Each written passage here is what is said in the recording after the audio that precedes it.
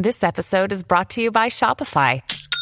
Forget the frustration of picking commerce platforms when you switch your business to Shopify, the global commerce platform that supercharges your selling wherever you sell. With Shopify, you'll harness the same intuitive features, trusted apps, and powerful analytics used by the world's leading brands. Sign up today for your $1 per month trial period at shopify.com/tech, all lowercase. That's shopify.com/tech. This episode is brought to you by Kia's first 3-row, all-electric SUV, the Kia EV9, with available all-wheel drive and seating for up to 7 adults. With 0 to 60 speed that thrills you 1 minute and available lounge seats that unwind you the next. Visit kia.com/EV9 to learn more. Ask your Kia dealer for availability. No system, no matter how advanced, can compensate for all driver error and or driving conditions. Always drive safely. This Choircast podcast episode is brought to you by the Messy Spirituality Podcast. Hey, this is Jason Elam. Join Lola Robbins, Kyle Butler, and me for the Messy Spirituality Podcast, where we try to empower your spiritual evolution with honest conversation about how to be a better human, taking a critical look at toxic Bible stories, and look behind the headlines for growth opportunities underlying current events. Hey, it's a bisexual hairstylist who escaped a cult, a black mystic, and a recovering Southern Baptist preacher. What could possibly go wrong? Check out the Messy Spirituality Podcast wherever you listen to podcasts.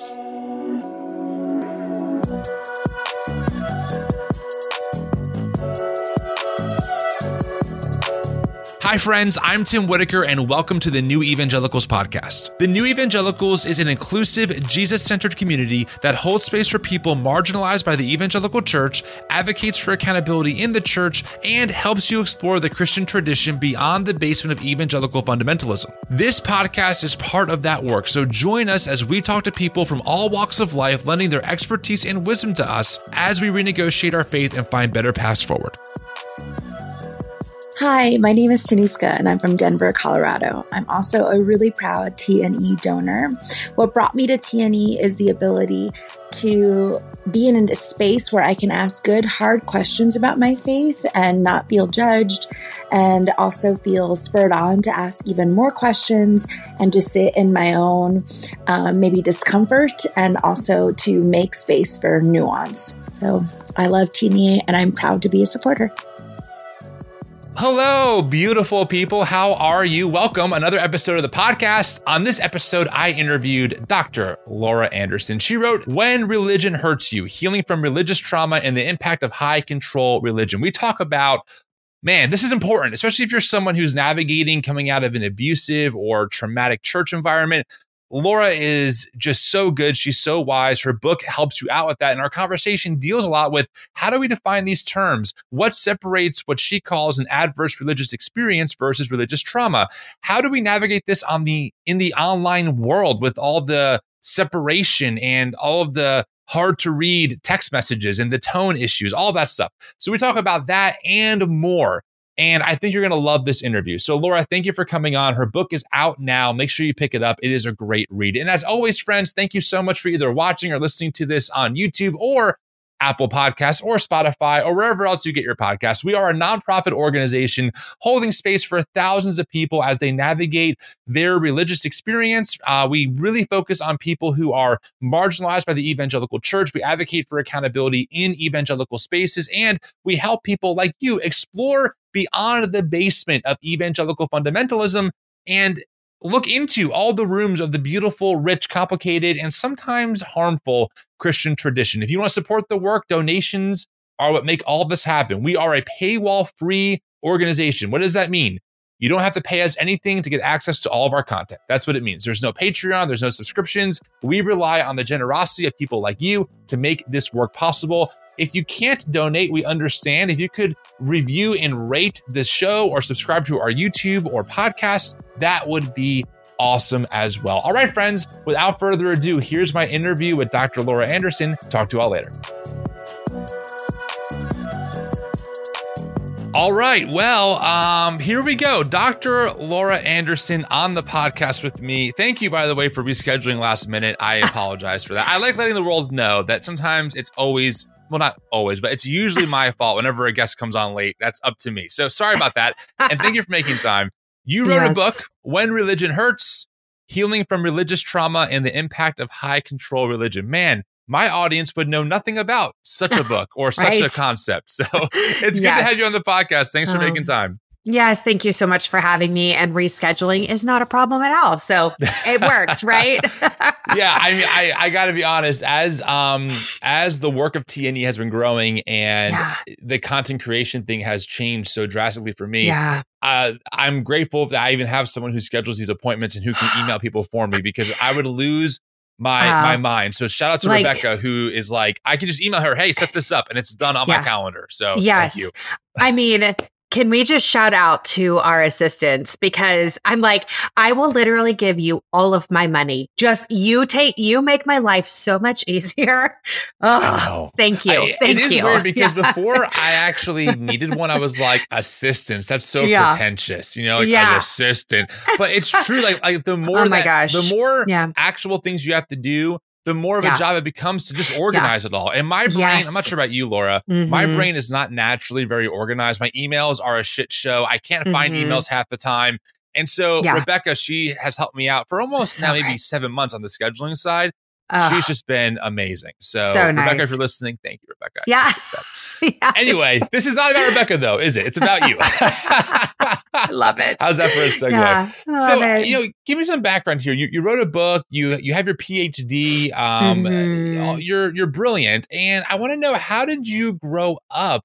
And what were the ingredients that led to writing a book about high control religion? Did you grow up evangelical? I don't want to assume. I did. But tell me more. Tell me more. Yeah, it's funny. I live in the South right now. And so the denomination of church that I went to is not here in the South. So it's the Evangelical Free Church. So, it's like baked into it, right? But I always tell people, if you're looking like, what is the Evangelical Free Church, at least the one I grew up in, it's like, the hellfire brimstone kind of messaging of Southern Baptist with the stoicism of Lutheranism, with the rigidity of Church of Christ, all wrapped up in Reformed theology. Wow. And that was my upbringing. Yeah. Wow. Yeah, I was a camp kid. So my dad was a director at a fundamentalist Christian camp where we lived, and we had a house on site and all of those things. Of course, was involved in church. I was one of those people that was like, I don't really like youth group, but I mean, it didn't even matter. Like, I went, but I was so involved in everything else because of camp that it wasn't like I was at the church whenever it was open, but I was also like in ministry when the church doors were closed. Yeah. And so when I got out of high school, I should say I also grew up like right when purity culture was like taking off. So like I definitely was part of the group in 1993 whose True Love Waits virginity pledge card was like on the Capitol lawn. I'm pledging my virginity before I even really knew what that was. I was a bit of a late bloomer. And so they're like, oh, this, don't have sex till you're married. And I'm just like, ew, boys, cooties, like, whatever. Totally. But yeah, so that was very baked in. When I graduated from high school, I had a lot of kind of credentials academically, musically, athletically that would have allowed me to kind of have my pick of schools. But I was taught that the pinnacle of my life was to be a wife and mother. So why would I need to go to school and get so much school debt when really all I was going to be doing was raising children? And these were prime childbearing years. Yeah. And there's certainly nothing wrong with being a mother and being a wife. And if you choose to not work outside of the home, I mean, being a mom is a full-time job for sure. Yes. But but it was really, when that's the only choice you have and it's the godly choice, that's where it becomes more about control instead of choice. And so I was like, all right, I will wait for this man that God has for me. And so in the meantime, I'll get a degree at a community college just to, kind of pass the time. And that's actually when I started working at a church in a paid position, first as an assistant and then as a ministry coordinator. I couldn't be a director because of my genitalia. And yet I was doing all of the work of a director. And that's where I really started to experience what I would consider more overt spiritual abuse. Some very, very specific instances and experiences with pastors, lots of control, manipulation, coercion, things like that. And ultimately, I didn't have language for it at the time, but it was ultimately what got me out. I started looking at, hey, are there other things I can do? Can I go back to school? I should say, I also got a degree in ministry at that time, in Bible and youth ministry. So there is that. But I realized like I don't have a lot of options. If this man that I'm waiting for and praying for is not coming along and I have to work in order to provide for myself, having a ministry degree does not necessarily provide for that because I'm a woman. And so my options are always going to be limited. And so I wanted to go back to school then to be a therapist and was in the process of going through all the interviews and slowly, like doors started shutting. And what I came to find out later was that the church leadership had actually called various schools and employment places that I was applying for employment to tell me or to kind of blacklist me, essentially, so that I wouldn't get jobs, so that I wouldn't get into school. And it ultimately kept me in my community for much longer. But yeah, so eventually I got out of the church in terms of like not working there. That gave me enough space to start seeing some things. I started kind of behind the scenes, starting to apply for different schools that wasn't going to require me to have recommendations from them. And ultimately that's what led me to getting my master's degree in marriage and family therapy, at which point I knew I now have the resources to be able to move out of this community because I can get a job anywhere. And that was kind of the start. I started deconstructing during my master's degree program. I think when you work with people, you start to see that the boxes that evangelicalism has created just simply can't exist. And I apologize if you hear my dog in the background. She thinks she needs attention. And she's looking at me like, so I had started deconstructing at that point, but it really wasn't until I moved to the South where I was able to say, okay, I'm out of this community that I grew up in. I have the ability to make choices, and that was awesome, but I didn't know how to make choices. I mean, when you grow up in a community that teaches you what to think instead of how to think, you have very little choice in what you do. I call it fundamentalist hopping, where you end up in very similar groups and systems as what you came out of. So it led me into a Southern Baptist church. Now, I will say, though, that there was some freedom to ask questions in that church. And that was, I think, the stepping stone that I needed to be able to ask questions and not have my salvation doubted. And there was freedom then to have discussion. And so I took advantage of that. I also started dating somebody at the time who ended up being quite abusive, but it was through that relationship, those asking of questions, that I was able to really do a lot more of what we call deconstruction, and ultimately did end up leaving the church. And it wasn't until I had kicked my abusive partner out of our home that I started to recognize the similarities between domestic violence and dynamics of power and control within high control religion. And it was very hard for me to differentiate who said this. Was that my abusive partner? Was that God? Was that the version of God that I had been taught, the church leaders, things like that? So I was a therapist at the time already, and people started landing in my office, and that were dealing with spiritual abuse. I wasn't advertising for it, but they just kind of landed there. And I started to recognize some of the clinical symptoms of trauma. I was able to recognize dynamics of power and control. And in some ways, I was like, there was days where I was like one day ahead of my clients, where it's like, oh my gosh, I just processed through that yesterday. And now, here you are in my office today. But it was ultimately that and doing my own trauma healing that led me back into school to get my PhD, and doing research around, I had to kind of narrow it down, healing from sexualized violence, which of course included purity culture. Because when you're in a doctoral program, it's like, oh, I want to research everything, but I've got to take a slice of that so I can actually graduate. That's what makes you a PhD, right? Yeah, you know something exactly. really well. Yeah, exactly. So I was like, all right, I'm going to do what I have to do to get my PhD. And it was funny because my book agent contacted me probably 4 or 5 months before I was defending my research. And I said, hey, here's the deal. I got to get this done, but you can contact me on June 1st and we can have a conversation about writing a book. And the morning of June 1st, like, email in the inbox, she's like, have you ever thought about writing a book on religious trauma? I was like, well, I am now.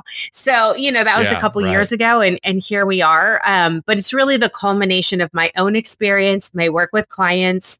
As you're well aware, I would say probably 2016 marks a massive exodus out of a lot of high control religion. And with that was social media, where people were able to start to have conversations and not feel so isolated.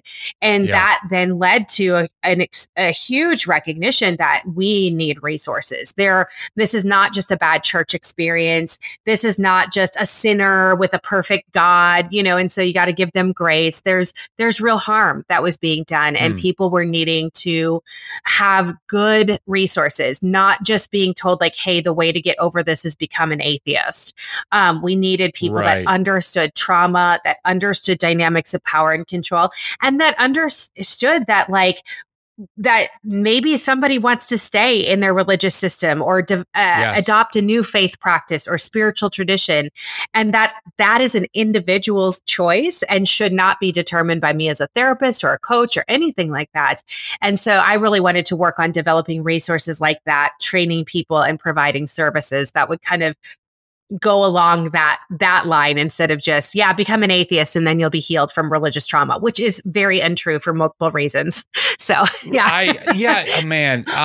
First off, thank you for sharing that story with us, with me and the community who's listening to this.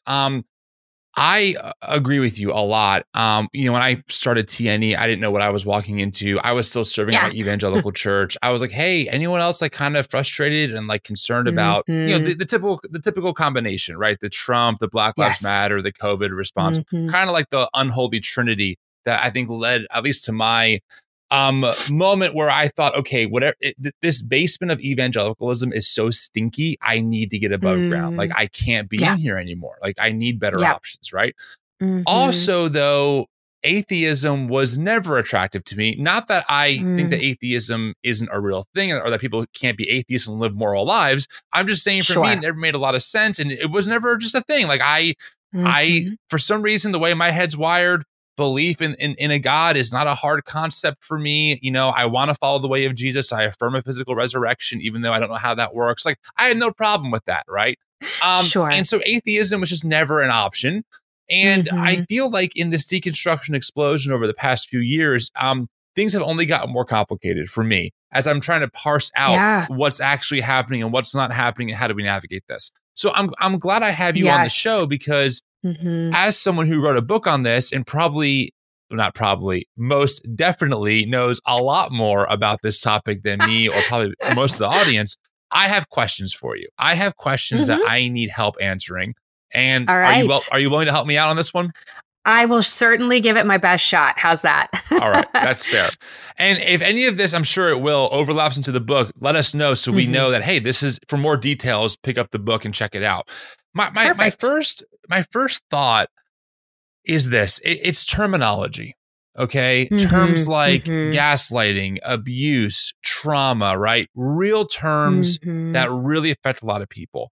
I also hear these terms tossed around a lot on the internet, a lot, right? Yes. Now, I want to be careful and preface that it's never my job as the content creator or TNE's job to say if someone's use of that term is the right way or not, especially online, right? So if someone says, hey, I was gaslit by church leaders, we're going to believe you. I'm not going to say, well, define gaslight, right? Okay, so that's understood. However, one of my concerns is that I feel like whenever terms become used so often, they can get watered down. And then people who actually experience those things, their voices get a little more minimized than maybe how they should be, right? Yeah. What in the internet space is such a unique time for human history. We're trying to navigate a new way of communicating, a new way of expressing ourselves in this digital medium that takes away bodily proximity, right? Which is a huge way that we are used to communicating. It's just a lot of layers. Give me your thoughts on how people use these terms. One thing I've heard of, and I would love your thoughts as you're giving me the response here, is, and this has helped me a lot, separating the terms of an adverse religious experience versus a traumatic religious experience. And there's maybe some separation there. That's helped me with how I describe my own church hurt. Because I don't feel like I was necessarily abused or even traumatized. I do feel like though I had a very much an adverse religious experience. That's more palatable to me. I gave you a lot, but what are some of your thoughts on this conversation? Okay, so a couple things. First of all, I, as a clinician, do appreciate definitions of language, where we have criteria for diagnoses and things like that. And I think that the human experience goes beyond that. So that's not very clear and concrete. And yet, I think it's worth having a discussion about. So when we use terms like gaslighting, trauma bonding, things like that, I feel a deep desire to educate people and say, actually, okay, a trauma bond isn't that you've bonded over your traumatic experiences. A trauma bond is that you're bonded to your abuser who continuously abuses you, but tells you it's love. That's actually a trauma bond, which for a lot of people describes their relationship to the church, to a pastor, and maybe even to the version of God that they've been taught about. That's a trauma bond. And I go, when we have an accurate understanding of what that is, it actually does help us organize our experiences. It helps us understand what happened to us, as well as perhaps the areas that we need support and connection and resources to be able to heal, to be able to kind of live in a more liberated way or to live more authentically. Now, I'm not somebody who's going to go look up the word trauma bond on Instagram and go comment on every single person's post who doesn't use it correctly. It's this, right? As a PhD, let me just educate you, right? Yeah, no, I totally get that. Okay. Yeah. So it's that balance. And I will say, so I have a podcast called The Sunday School Dropouts, and we do an entire episode about some of these really common terms that we hear on social media, things like trauma bonding, spiritual bypassing, narcissistic abuse, gaslighting. And we talk through what is that actually and why is it important to know what that is? The other piece of it is a lot of us are coming out of systems where we were told that here is what is true, or this is what this definition is, and it isn't. And we're having to relearn a lot of different things, or learn for the first time a lot of different things. And so I do feel like I want to give you accurate information because we're so used to being fed inaccurate information that I don't want to be one more source of that. So 100, yes, exactly. Yeah. So there's that piece. Then when we shift over to what you're talking about with adverse religious experiences, religious or spiritual abuse, and trauma, I think it's very important to understand the differences between those things, as well as how they all can connect together in a lot of cases, but not every case. And so the little quippy thing that I often say that kind of people latch onto and they'll go oh, that helps me understand this, is trauma is not the thing that happens to us, but it's the way that our body or our nervous system responds to the thing that happens to us, or it's the result of what happens to us. So that means abuse, including a religious abuse, and adverse religious experiences are not equated to trauma, but they can result in trauma. However, they don't have to. Adverse religious experiences could result in a whole slew of different things that may or may not be trauma. It could result in a lot of hypervigilance, OCD, anxiety, depression, relational issues, social phobias, things like that. and trauma. And so I think it's important to recognize that trauma is anything that's too much, too fast, too soon. It kind of overwhelms our ability to cope and come back to a place of safety. And that's going to be very subjective for each person. So what is too much, too fast, too soon for you may or may not be for me, and vice versa. And how that kind of lands in our bodies is going to be very different. It's very subjective from person to person. Now, in that little quippy definition, trauma is not the thing that happened to you. We go, okay, so the thing could be religious abuse or spiritual abuse or an adverse religious experience. And I think it's important to understand those as well. I appreciate what you said about, gosh, like the abuse, that didn't land on me. Like that doesn't resonate with what my experience is. But adverse religious experience seems to better capture how I might kind of talk about what it is that I've gone through. And that's really the reason that we created that term. It's a term that myself and my colleague and friend, Brian Peck, we are the co-founders of the Religious Trauma Institute.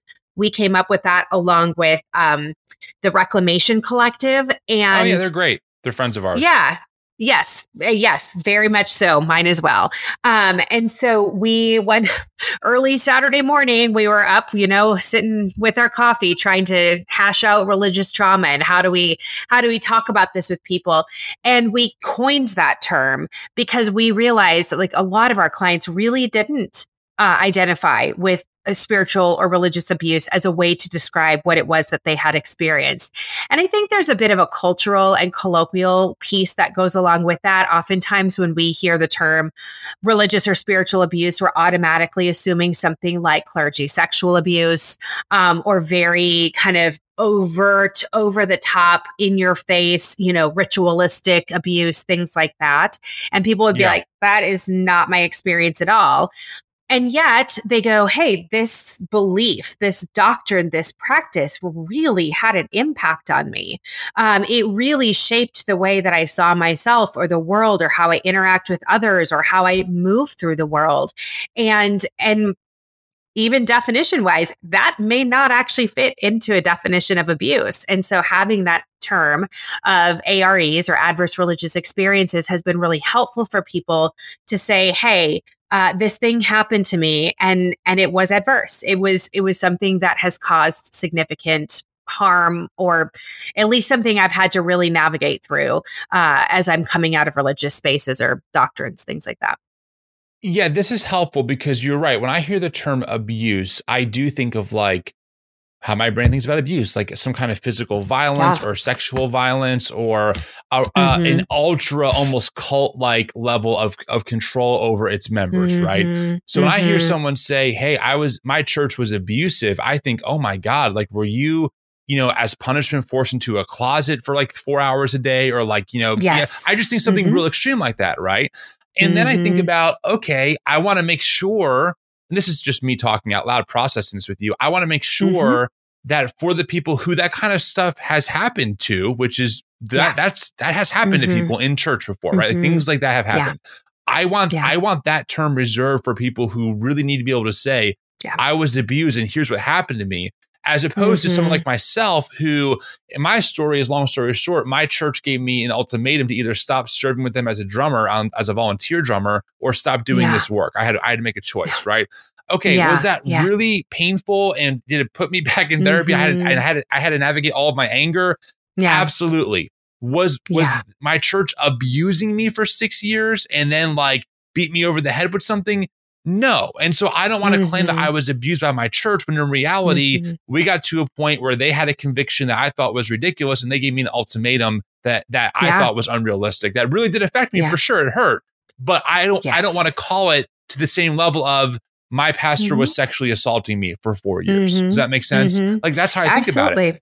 And so because of that, I think that other term ARE has been helpful, at least for me to be like, okay, something did happen to me.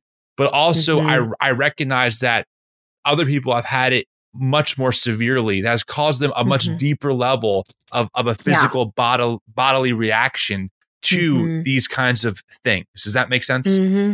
Yeah, absolutely. And I think I'm always careful because I never want to compare, this is worse than mine is worse than yours, whatever. That almost always leads to a lot of shame and disconnection.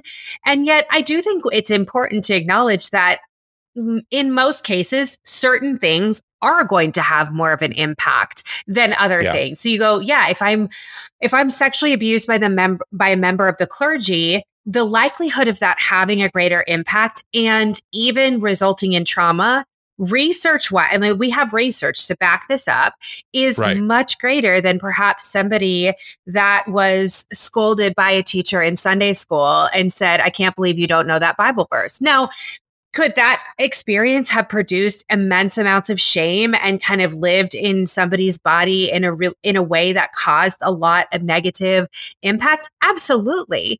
But is it as likely that singular experience might result in trauma as compared to, say, clergy sexual abuse? Probably not. Right. So I think it is important to recognize, like, we don't want to compare. And yet we also can say, like, there is oftentimes a greater likelihood that the result will be maybe like more significant in like a negative way when certain things happen. And that's something that is definitely found in research. That makes sense. I think another point that you made that I want to piggyback off of and have you kind of respond to it is, I think that, and I'm using me as an example because I don't want to read it to anyone else's church situation that I don't know about, friends. Okay. That's why I'm talking about my experience here, just so we can have some kind of baseline. Yes. But I think one of my concerns as I've been rethinking, my evangelical heritage and just my relationship to it, depending on the level of maybe anger I was feeling that day or what part I was focusing on, really makes me feel one way or another, right? And so I've been trying to realize that the reality is, while my relationship to some of the religious identities I was given, like to Calvinism, for example, right? That, hey, God's just predestining some people for heaven and most to hell. That's a loving God. Yeah, that theology has really caused a lot of damage in my brain that I had to redo, right? Do I think, though, that the pastors who preached that were abusing me? No, because they were more than just a one-dimensional caricature of Calvinism, right? Like, they really thought that they were helping me understand God's word. They were very kind people. The church that I grew up in gave me a platform to start drumming, where I cut my teeth, and a lot of people listened to really shitty drumming for a lot of years, right? And I had people in my memory now who I still think about, who were my Sunday school teachers, who gave me little snacks, who just were very kind people. So I have a hard time in my brain as I rethink more and more about about the full complexity of what I went through. Was it all good or all quote unquote abuse? For me, I can't say it was. It was a hodgepodge, right? And some things were really beautiful and people made room for me. And other things like the theology and maybe some of the leadership was really unhelpful and set me up for a later disaster of just a mental health crisis, right? Of like, oh my God, this version of God I've been given does not make sense anymore. I think it's difficult to express all of that online. So I can be like, kind of, depending on the mood or whatever video I'm watching, oh, this is part of the abusive problem. Or, hey, look, here's some good that's happening. It's not all as bad as you think. So I kind of go back and forth in my head around like that dichotomy too, of calling something entirely abusive or something entirely good. Yeah. So the two thoughts to that, and I actually speak to both of these points in my book, is that there is a difference between abusive behaviors and then patterns of abuse. And the other piece that we need to consider is that abuse is sometimes a culturally defined thing. So there's many different cultures, whether that is different parts of the world or at different times of the world's existence, that have engaged in practices that are considered culturally normal for that culture, that other cultures would look at and say that's very abusive, right? And so we do have to factor that in, because I think what is true is that there's a lot of things that happen inside high control religions that are considered part of that culture that the outside world would say that's highly abusive. And inside that place, that is called loving or graceful or, long suffering or things like that. So it isn't as cut and dry as this is abuse and this is not abuse. Like there's other factors that we have to take into account. Now, the other piece to that is I believe as humans, we are all capable of engaging in abusive behavior. Yep. And I would say probably all of us have. Yeah. When you think about if I am screaming at somebody, accusing them of things or whatever, that could very much be considered verbal abuse. And yet, the difference, I think, or one of the differences between engaging in an abusive behavior versus patterns of abuse is going, if I'm made aware of this, hey, Laura, that's like extremely abusive, what you're doing and what you're saying. That's extremely hurtful to this person or whatever. And my response is, oh my gosh, I am so sorry. I've got to not only amend, figure out a way to make amends with that person, but I've got to figure out how to change that in myself so that that's not my response. I would say, okay, that's an abusive behavior. Kind of, when we work on that, when we maybe figure out the origin of it, maybe whatever kind of the context is around that, and we go, okay, that does not necessarily mean I'm an abusive person. When we look at patterns of abuse, we're going, hey, this is something that it almost becomes like part of who they are, where this is just how they react or how they treat people. Or if they're made aware of it, they really don't care.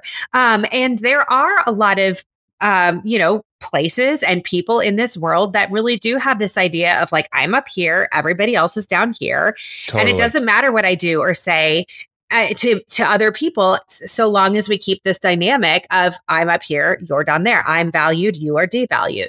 So I do think that is an important thing. The other thing that is really important to recognize, and this is something I talk about in my book, but also is one of like kind of the eye-opening things when I started to understand dynamics of power and control, is that very similar to domestically violent relationships, it isn't ever all good or all bad. Getting into those spaces of power and control where somebody or some bodies have power and control over another person or people, like it doesn't start in an overt way. I always say, like, if you walked into a church and they were like, you will give us 10% of your income, you will discontinue all relationships with people outside of this group, you must dress like this, talk like this, you can't listen to your music anymore, and like set forth all of these rules right at the beginning, the likelihood that you would go back to that church in most cases is pretty low. You're like, no, I don't want to be in a space where somebody is that controlling of me. Right. But that's not usually how it starts. And that's not how a domestically violent relationship starts. They don't start by going on the first date and flipping over the table and cussing out the server and, that sort of thing. It actually is usually a very pleasant experience where you feel like, oh my gosh, I'm getting this need for connection met. I feel like I'm known and understood. Things like that. And so when we look at dynamics of power and control, there are periods of time that are at the beginning and that we can come back to that we go, this was really awesome.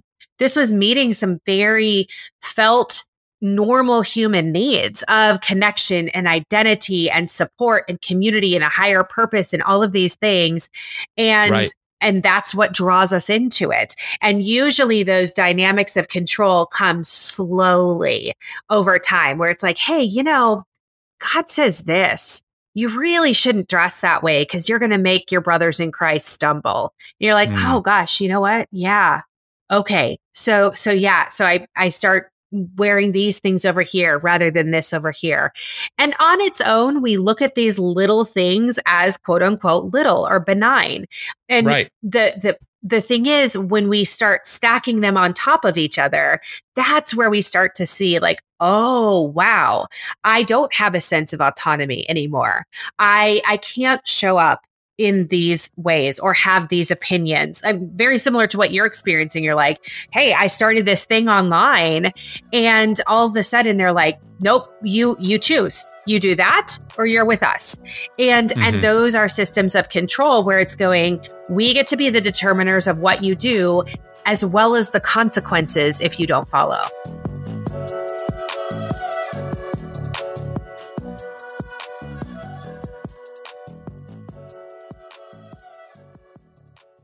What is up? This is Trip from the Homebrewed Christianity podcast, and I am pumped to tell you about Project Amplify. That is something that the new evangelicals are up to. It's a new endeavor. And guess what? I've been a longtime supporter of T&E, and when I heard about Project Amplify, I'm like, oh, junk. That sounds great. Why? Well, when Christianity shows up in the public square, I usually have a hard time associating its content with, I don't know, what Jesus said and did and endured and testified to in the one he called Abba. Well, if you want people that are deeply engaged in communicating in our current medium and you want to support it so I don't know, maybe what pops up in your algorithm doesn't make you want to hurl and call Jesus and say, hey, you need some new PR. Then maybe you should be a member. Support what's going on at Project Amplify. I'm excited about it, so check it out.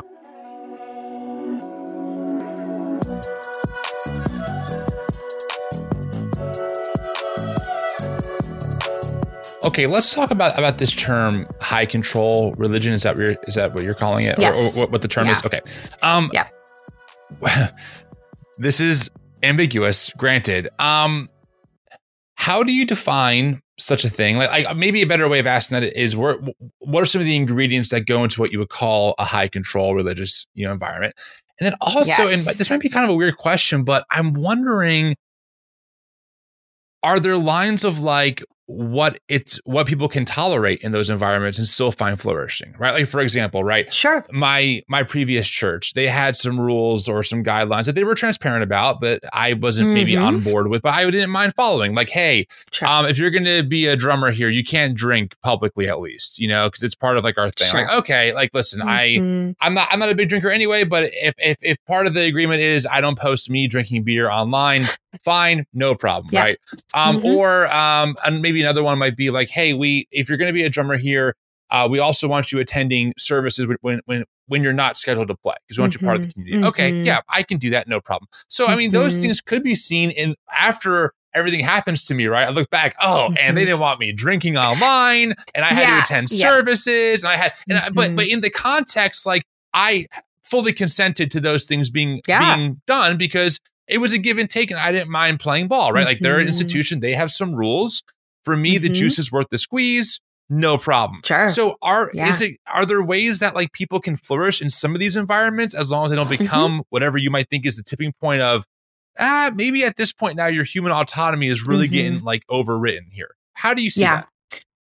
So I think, so I will be honest, I don't have a succinct definition for this is what a high control religion is because Dang it, I think Laura, come on. That's why I have you on the podcast. I need binaries, black and white. I do have a really good chart in the back of my book. Look at that. So I'm pulling it up. I'm going to look. Yep. Okay. So this is, for those of you who, I don't know if this is on video. Okay. So it's kind of this like circular, this is good chart. Okay. And it's called the Religious Power and Control Wheel. And it has 8 different boxes on it. And each box kind of is a different category of a dynamic of power or control. And then it gives several examples of what that might mean. So for instance, so the categories are isolation, minimizing, denying, and blaming, emotional abuse, spiritual abuse, threats, accusations, and intimidation, economic control, sexuality and gender defining, and loss of autonomy. So I do want to say that I'm sure there are many other categories, but this is kind of some of the big ones that I've seen. And then we look under that and we go, okay, so isolation, this could be things like cutting off relationships with people outside the system, information control, asking for or reporting where time or money was spent, increased levels of commitment to the system's activities, devaluing people not in the religious systems, fear or propaganda regarding motives of people outside the system. So we look at that and we go, okay, that helps me further define when I start to see some of these things, that might be an indicator that this could be a high control environment. One of the best ways, though, that I think that it can be that we go, is this a high control group? Is this not? Is what happens when you try to leave or when you express disagreement or a sense of autonomy, right? So if I say, hey, I'm not really sure, like, how do we get to this conclusion? And they're immediately like, because God said so. You don't ask those questions, or we question your salvation or something. We go, that's interesting. I need to take note of that. Yeah. Yes. Or I use it. I mentioned this in the book, Scientology, which they consider themselves a religion. If you leave the system, if you leave that group, they can employ a tactic called fair gaming. So in their world, if you leave, you are fair game for whatever behaviors befall you, including the ones that they do to you. So if you've watched, Leah Remini or Mike Rinder's stories where they are having people follow them, make accusations, call places of employment, all these things, and the church would say, well, that's just, you knew what you signed up for. We get to do this to you, right, and whatever, because you've left our system. Now, a lot of evangelical churches won't say that, but they will say, if you leave, our protective covering is gone. We are giving you up to the devil. And so whatever happens, right? Or we also see an accountability group. They sure do. Not or they that I would know anything about that. Exactly. Or there's a lot of coffee dates that are tried to be planned to try to get you back in, right? Yeah. And so we look at that and we go, okay, again, we need to note that. Like, what is that about? Now, there's a difference between somebody going, God, I really miss you. And I want to understand why it is that you've made these choices, or can we have these conversations, versus the coffee date that says, I'm really concerned about your salvation because you're not going to our church anymore. That's very different, right? So, and then the other thing is like looking at like, hey, if I show up in a way that is not maybe traditional in the church, how is that responded to? Am I required to change? So, like a really silly example might be like, we wear our, Sunday best, right? We are dressed to the nines, and maybe somebody comes in like athletic wear. Are they shamed for that? Are they told, what, you really can't come back unless you're dressed this way? Or this is, God really desires and deserves our best. And so that has to be reflected in your clothes. Again, note that. So so that's sometimes the ways that I'll say, like, let's look at some of those things. And that helps us further define, is this a group that is a high control group or maybe not? I love that, because you're giving people maybe some different lenses to look at things through to determine if their situation, which is not anyone else's, might be for them unhealthy or not, right? Because you're right, a static definition, how do you apply that to billions of unique church or religious experiences, right? You really can't. One size doesn't fit all. But if there are some ingredients that can be mixed and matched in all different kinds of ways, you can use that to determine, okay, is this place really healthy for me or not? Yeah. I like that a lot. I think that's really healthy. I think that's really good. I think that it's just, one thought I had as you were talking was the reality that, broadly speaking, of course, there's always nuance to this, but broadly speaking, I think a lot of us who grew up in these mainly white evangelical churches were never really given the tools to learn how to use wisdom or how to use discernment, right? It was all that kind of black and white binaries. Or if the term discernment was used, it was used in like a prophetic, charismatic sense, right? Not in like a critical thinking sense. And so once we kind of come out of that, and we're in this no man's land where maybe we're not atheists, that's not really our thing, but we're above ground in the Christian house looking around, and we're not really ready to go back to a church yet.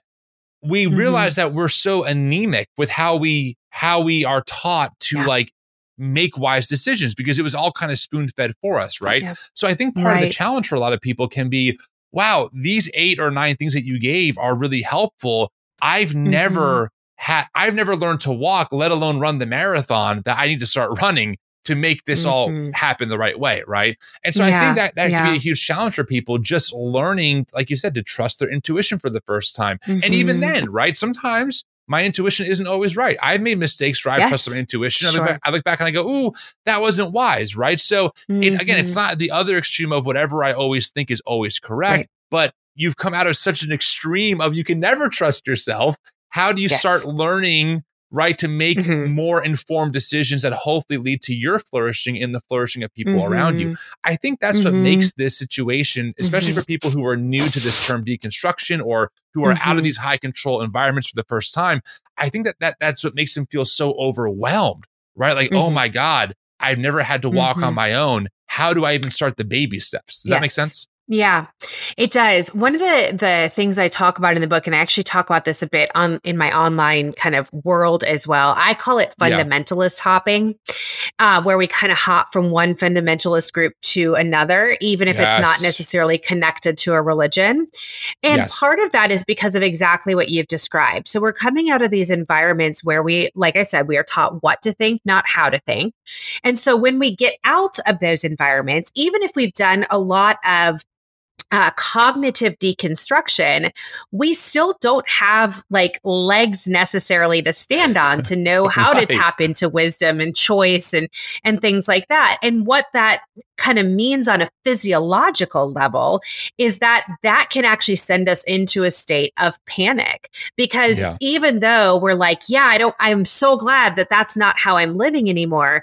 The unfamiliarity then of being in the world is oftentimes so overwhelming that we actually do start looking around to say, okay, who has the loudest voice, or who's kind of telling me the steps that I'm supposed to live by? And we gravitate towards those groups because that gives us a sense of certainty. Okay, this person said, here's how I'm supposed to live.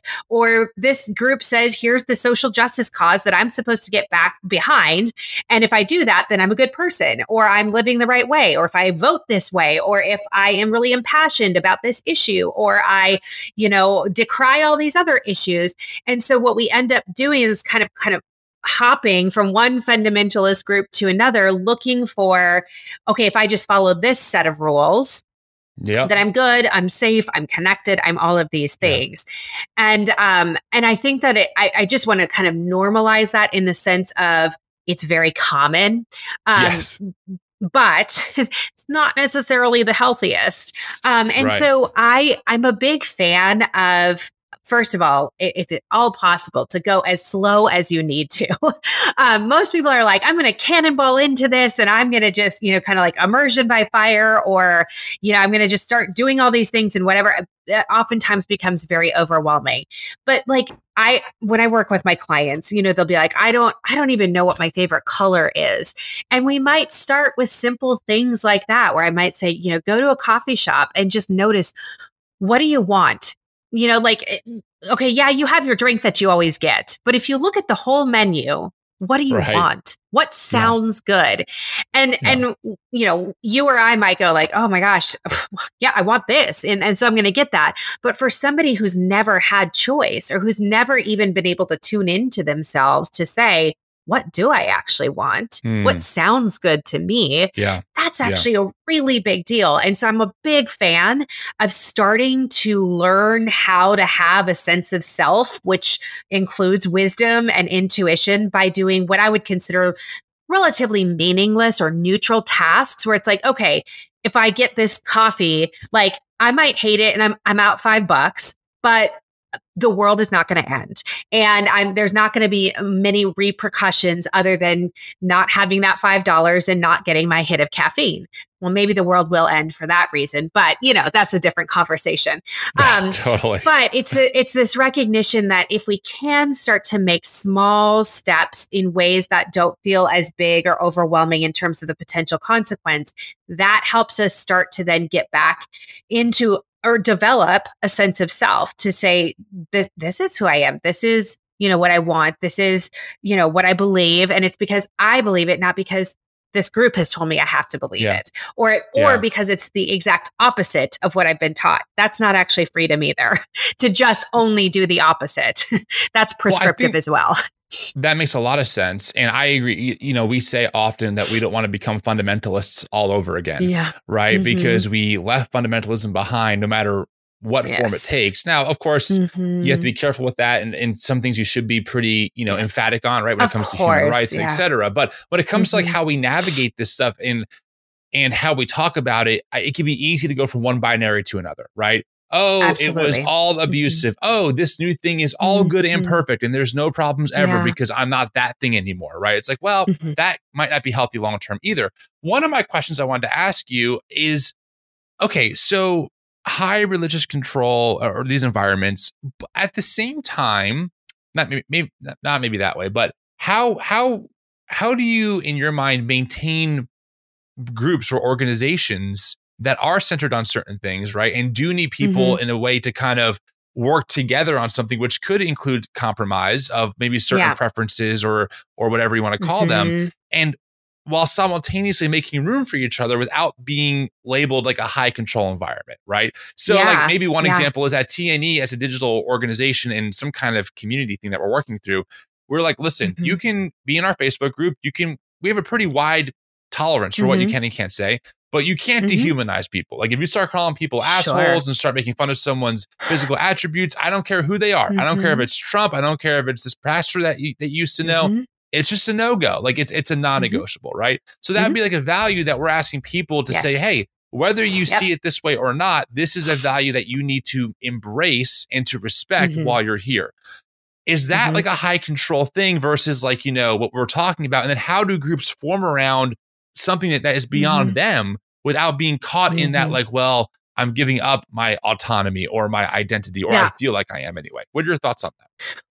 Well, I would say, first of all, like using that example of, you know, TNE, there's a lot of transparency before somebody even says, yeah, this is a Facebook group, for instance, that I want to be a part of. You say, hey, here's the guidelines of this group. And so, yeah, here's what is okay. And here's what is not okay. And so if you want to join this group, what you're telling us is that you're agreeing to the okay list, right? To not dehumanizing people. And so if you engage in these behaviors where, like you said, I'm calling somebody an asshole, well, we have something that we can come back to and say, hey, do you remember those rules that you agreed to, that you're not living up to them? So we've got a couple choices here. We can try again. You can leave the group. We can come up with a remediation plan, whatever it might be. But part of it is that you have been transparent at the very beginning. There's many, many high control religions, cults, things like that are very non-transparent. So they kind of sell you this bill of goods. Here's what we are. But then it's almost like bait and switch where you get into it and it's like, oh, wow. Like, not only was that not part of what was sold, but it's like what the group is actually about is kind of, again, going back to that dynamic of power and control, like that slow fade of like all of a sudden, it's like I'm taken over by these rules and there's not a lot of escape. And so the transparency part is very, very important. I also think, you know, when we look at, say, like a Facebook group or a social justice cause or a high control religion, we also need to look at, like, again, what are the consequences for leaving? And in a high control religion or a cult, oftentimes the consequences are twofold, where it is complete cutoff from the group. Oftentimes there's rules that are put around, like you may not even speak to this person anymore. They are dangerous. There can sometimes be like cancellation campaigns, things like that, where there is a lot of just like withdrawal and trying to isolate that person. On top of that, we're looking at eternal consequences. So there's many people in a high control religion that they go, if you decide to leave this group, you're going to hell. You're burning forever. Right. And so, and that would be something where you go, okay, that we need, it'd be nice if people were transparent about that. I mean, but then they wouldn't get many people joining the group. Like, okay, you can leave, but then you're going to hell. Like, so I think that that's part of like, when we go, hey, you know, cause there's many wonderful groups, you know, where it's like, yeah, we fight for this cause, or we all enjoy this activity and we can, you know, whatever. And so I would look at, you know, what is the transparency level like? What are the consequences for leaving? Are the rules such where it's you're being required to kind of fragment or cut off parts of yourself and being told that those things are bad, evil, sinful, and, you know, you're needing to be punished if you engage in that. I think those are things we have to look. It's not necessarily cut and dry again, like here's the good group rules, here's how a bad group, you know, we have to look at some different kind of concepts like transparency, you know, disagreement, things like that. Okay. Well, we have a few minutes left. I want to last topic I want to address. Let's talk about the online space for a minute. Let's talk about this whole thing we're trying to navigate, right? This online world that is, man, it can be very complicated and a lot of opinions and a lot of just text-based communication, which especially when we're working with people or us ourselves are experiencing some kind of, reaction to something that happened in our personal life, can really influence how we interpret other text messages, how we respond, etc. One of the questions I've always kind of wondered, and I feel like I can ask you this, is how you think about like this weird tension of a lot of accounts, a lot of places in this deconstruction explosion, right, kind of popped up and like, hey, tell us your stories, right? So we can hold space for person A who could say, yes, I've been abused by my church. Some people would say it was sexual abuse. Some say maybe it was gaslighting, or it was, some kind of high control. Okay. So there's that. And that's really good, right? I think, man, if there's one positive thing out of this, it's that people who have usually had their voices marginalized by powerful people suddenly had an outlet to say, look, my story is getting out there. My story is being amplified. My pastor can't control the narrative. I can actually share the truth. I mean, one example that comes to mind, this was a video that was shared a couple of years, maybe a year ago. There was a video shared of a pastor who gets up on stage and admits that he had an affair like 7 or 8 years ago. And then the woman and her husband get up on stage and she confronts him saying, I was a minor and you slept with me on the floor of your office. And this is in front of the whole congregation, right? And it was a moment where I realized it was almost like a physical representation of so often what happens online and what happens in these churches. Pastors will create a narrative. Hey, I sinned. I had an affair, but they don't mention the other part, right? That like this person was a minor or that there was abuse involved. And so the online space has become a place where people like that woman can say, actually, that's not the full story. It was not consensual. It was not this. That's really freaking important. I want to highlight how key that is, right? It's huge. So key. Huge. Yeah. Right. So, and with that comes along, I think maybe one of the deficiencies of the online space, just by nature, is helping those people actually work through what happened to them to get them back to a place where they can continue on their human flourishing journey, right? And so I struggle with this because like I said, really important, needs to happen. Our Facebook community, tons of stories from people, right? That's great. Yeah. Also, I know for a fact, not only are we as an organization not equipped to handle how to navigate that and help people work through that, but B, the online space, the physical actual space between me and that person makes it virtually impossible, even if I was qualified to do that, right? How do people who maybe have no community in person, they are furious, they're angry, rightfully so, over what happened to them. They are venting about it online a lot, as they should. What are the tools? How do they navigate their own process, right? To get to a point where one day, while they don't forget about it or even not mention it anymore, they still do, but they look at it through a lens of, wow, that was life-changing and terrible. And now I'm in this spot where I can help others get through that painful process. What's your recommendation to that? What are your thoughts? I know it's a lot, but like I'm trying to paint the picture. Yeah. So it's funny. I always say, like, when people get to my account, like I'm the unsexy account. I talk about the deeper stuff. I talk about exactly what you're talking about. I don't. I would not consider my account a deconstruction account. I consider mine a trauma education. Looking at kind of some different aspects a little bit deeper. That's not to discount deconstruction accounts, because that is incredibly important. Oftentimes, the first step in anybody's healing is starting to be accurate and honest about what happened to them, which almost always brings forth anger, because we're like, oh my God, I see what happened through this new lens, and this is not okay. So that anger is incredibly important. It starts to empower us. It starts to let us know that something bad did happen, that it shouldn't have, that we should have been able to have access to protection or support or whatever it may have been.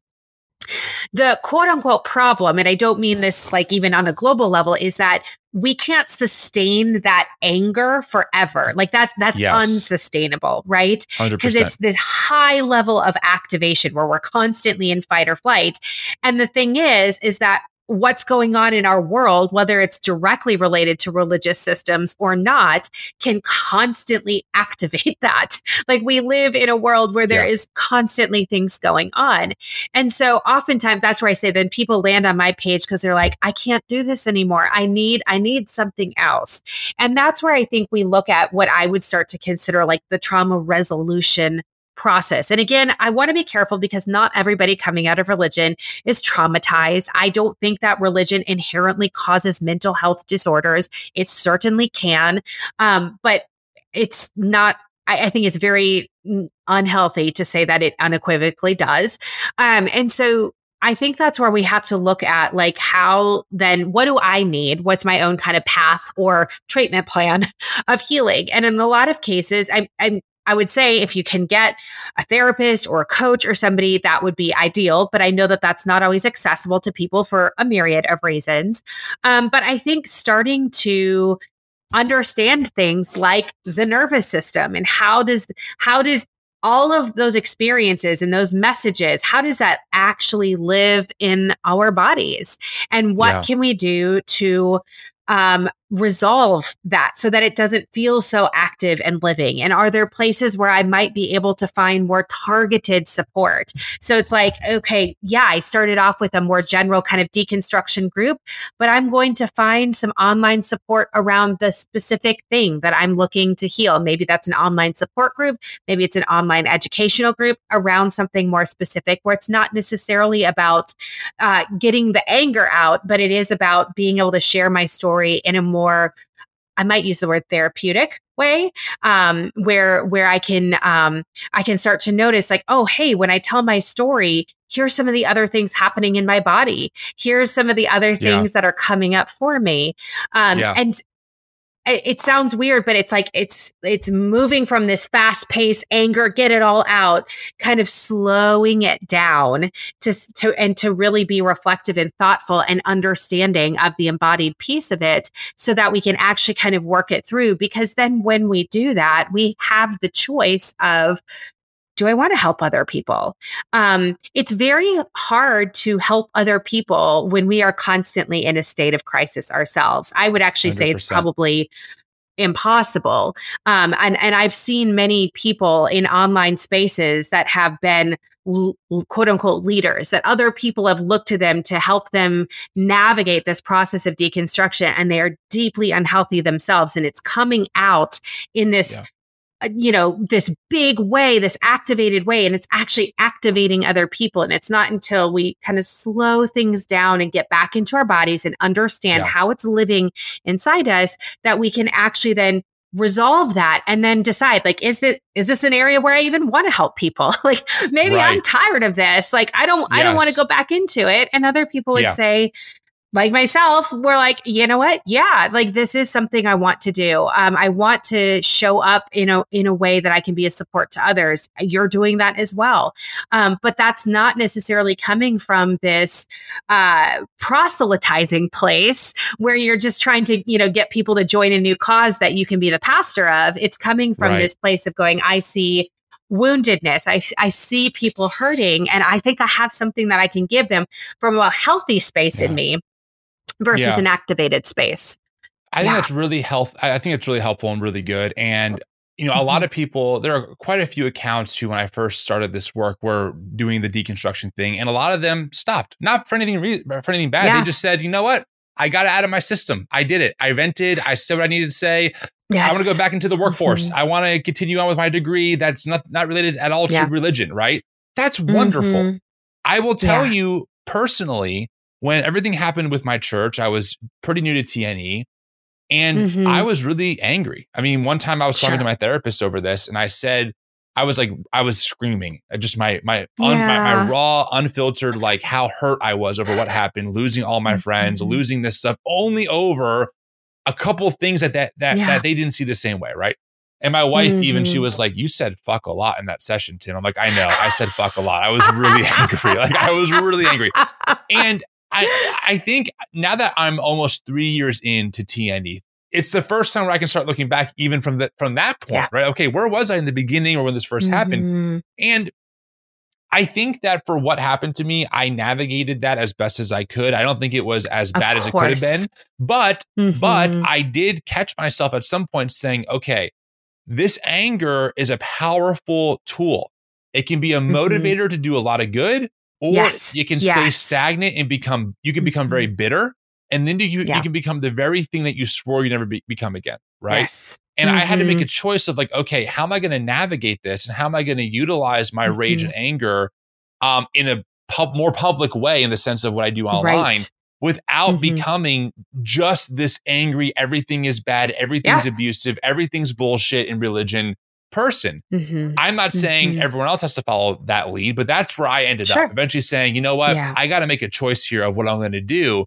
And ultimately, do I just want to stand on top of the rubble one day saying we did it, we destroyed everything? Or do I want to say, what are the new paths that we're trying to build for those of us who want to stay in the house of Christian thought, right? If that's not you, I totally get it. I will high five you out the door. I will work with you anytime. I will listen to what you have to say. I'm on board for that. But as far as where I land religiously and the work I'm trying to do, we're very much still in the Christian tradition. That still drives all the work that we do, right?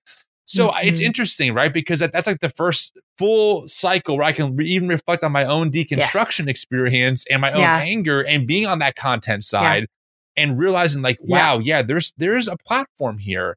And, you know, I have to be really careful with how I decide to navigate this, because I want to help other people. I don't want to give them more tools to become bitter, because that can lead to their own destruction, right? At some point, their own unhealthiness, maybe is a better way of putting it. So I feel that.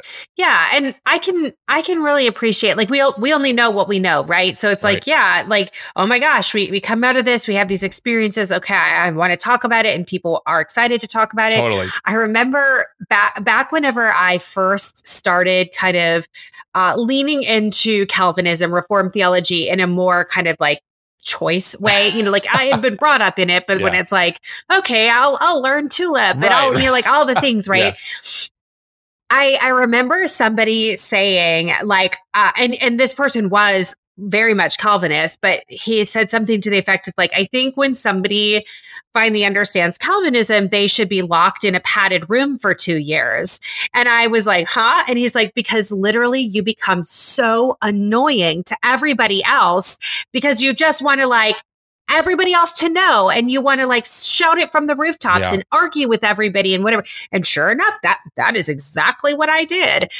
You know, in my own sphere of the world, I was blessed to not go through this deconstruction process online, because social media wasn't a thing, you know, 15 years ago when I was kind of coming out of this. And I'm actually quite grateful for it. But I sometimes feel like we should, when you're coming out of it, like you should be locked in a padded room for a couple of years so you can get all your anger and rage out. And then you can have a space to go, okay, how do I want to help somebody else? It gives you more choice back, right?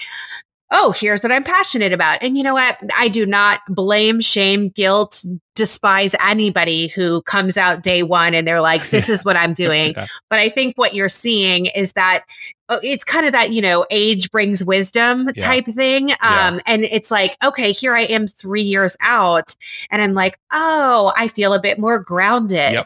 I feel less inclined to jump on every single little thing. And I can sit back and go, here's kind of what works within kind of the goals and missions of TNE. And like, I have my set of values, and I can operate from those. And it feels just like, okay, this feels better than being ragey all the time. Yes. I think we need the ragey, right? We do. It's just unsustainable. I love raging. And, but I'm sure, I mean, I don't know this, but like you could probably look back at videos you made 3 years ago as opposed to yesterday, and you could go, wow, look at the posture I take, the tone I take, how I talk about things, how I'm able to navigate this difficult issue and kind of where the landing point is. And you go, oh, that's very different. And that part's definitely true. I look back to some of my videos, I'm like, well, do I regret this? No. You know, was it necessary? Yes, but I'm glad that I'm not there in the same way, right? Like there's a video I have, it's still up, right? The opening line is, I go, John MacArthur's a fucking racist. That's the first thing I say. And then I play clips of him talking about slavery, which are incredibly racist, right? So was I wrong? Yes, No. yes. Was I angry? Yes. No. Do I regret it? Absolutely not. Would I do it again the same exact way? I'm not sure, because, and here's why. Right. The reason isn't because I think that calling him a fucking racist is wrong. I mean, he has espoused racist views often, right? But yes. I think I'm a little more pragmatic, where I think about, how do I convince people who need to get out underneath his mind control that who they're sitting under is problematic? Is calling him a fucking racist gonna get the job done? Probably not. You know, Right. Can I do it in a more like educated way of like, hey, you should be really concerned about this while accomplishing the same goal? Probably, right? So I think I use that example often of like how I've shifted in my approach while still holding a lot of the same views. Yes. Well, I think, I actually posted about this on my social media this weekend. It was a video that you had posted about this gal who, made these ridiculous comments about women needing to be controlled. Like, oh my gosh. I mean, I wrote a whole Substack post about it. Like it's so deeply problematic. But I think what was so interesting about it is you actually gave very little commentary. You had, 15 seconds of like, basically like, I think this is abusive. Can you spot the abuse? And if you can, share in the comments below of like what you see, which is actually a really generous way to start a conversation, because it instead of saying, hey, okay, this phrase is abusive, this thing right here, this is abusive, you're going, tell me what you see. Like you're inviting that other person to think, to see what resonates or does not resonate with them. And I think that's, for me, I always think that's a really good place to land, because then I'm not in control of what you're thinking. Right. You get to be the determiner, whoever you is, of what you're taking from this. Yeah. And that to me feels like a much safer place to land. Well, there are two reasons I did that. Number one is that's true. And also like for Instagram Reels, you have, I mean, this is the content side of me talking now of what I learned over the past year. You have like 90 seconds tops to get your point across. Yes. Right? And so I'm like, well, this would be, if I wanted to give my own commentary, I would just do a YouTube video kind of going through it line by line. And so I found that YouTube is much better for like, hey, you want my opinion on something? You want my commentary? Watch the long form. I will also say, as a content creator, I'm learning that the more questions you ask your audience, especially for Reels, and the more that you set up the actual video, the better engagement you're going to get. And so that's what I did. I'm like, you know what? I think this is batshit crazy. I need to know if you think this is batshit crazy. So leave a comment. And literally there are 5,000 comments. Of comments. And I'm like, oh my God, it worked, So, but also the video itself is so shocking, right? Like, it's shocking, but it's also like, oh, I totally see how she could get there based on the evangelical tradition that I grew up in that was quote unquote complementarian. Now, people in that space would say that's an extreme view. I get that, but the principles remain the same. I'm underneath my husband. I need someone to teach me, to lead me. It's the same ideas, just in a more vulgar, 1000%. Blunt way. But the premise is the exact same. That's exactly what I said in my Substack. I was like, when I watched it, I was like, I might not have used the term bitch because I wasn't allowed to cuss, but what she said, I would not have disagreed with. And I probably would have been like, hey, good job for being so blunt about it, because somebody needs to be. There would have been a time in my life where I would have clapped for her and said, preach. That is what people need to hear. And now, I mean, and I worked through this in my own commentary of it, but I was like, I mean, it makes my heart so sad. I'm grieved because of that. Because then I see the people in my office are the ones that have been harmed by this, and we have a lot of then damage to untangle. It's wild. Well, listen, this was a great conversation. We covered a lot of topics. Friends, the book is When Religion Hurts You, Healing from Religious Trauma and the Impact of High Control Religion. Dr. Laura E. Anderson, you are the author of that book. Thank you for making so much time. Where can folks find you? If they're like, wow, Dr. Laura is badass, I want to follow her. Where can they go to do that? Thank you. Yeah, so I am online on all platforms as Dr. Laura E. Anderson. That's my website as well, drlauraeanderson.com. And so you can see the podcast that I co-host, my Substack, all of my services. I also am the director of the Center for Trauma Resolution and Recovery. We are an online trauma coaching company, and we specialize with folks coming out of high control religions, cults, purity culture, fundamentalism, dealing with adverse religious experiences and religious trauma. And we see clients from all over the world. And so we do groups and individual, but we are in individual coaching, but we're also adding on courses, seminars, workshops, things like that, just to be able to expand what we offer, as well as the different kind of access points that people can have. So we are traumaresolutionandrecovery.com, as well as Trauma Resolution and Recovery on Facebook and Instagram. We're not on Twitter or on what's the other one? TikTok. Threads? Oh, TikTok. Oh, TikTok. Oh, yeah. You should be on TikTok. Yeah. You should go on TikTok. Well, so it's all technically under my account on TikTok. So yes, I know I need to pull them apart, differentiate them, but I just haven't had time yet. So don't gotta tell me. I totally get it. So you get it. Laura, again, it was such a pleasure having you on. Thank you for your time. I'm sure we'll talk again soon. Yes. Sounds good.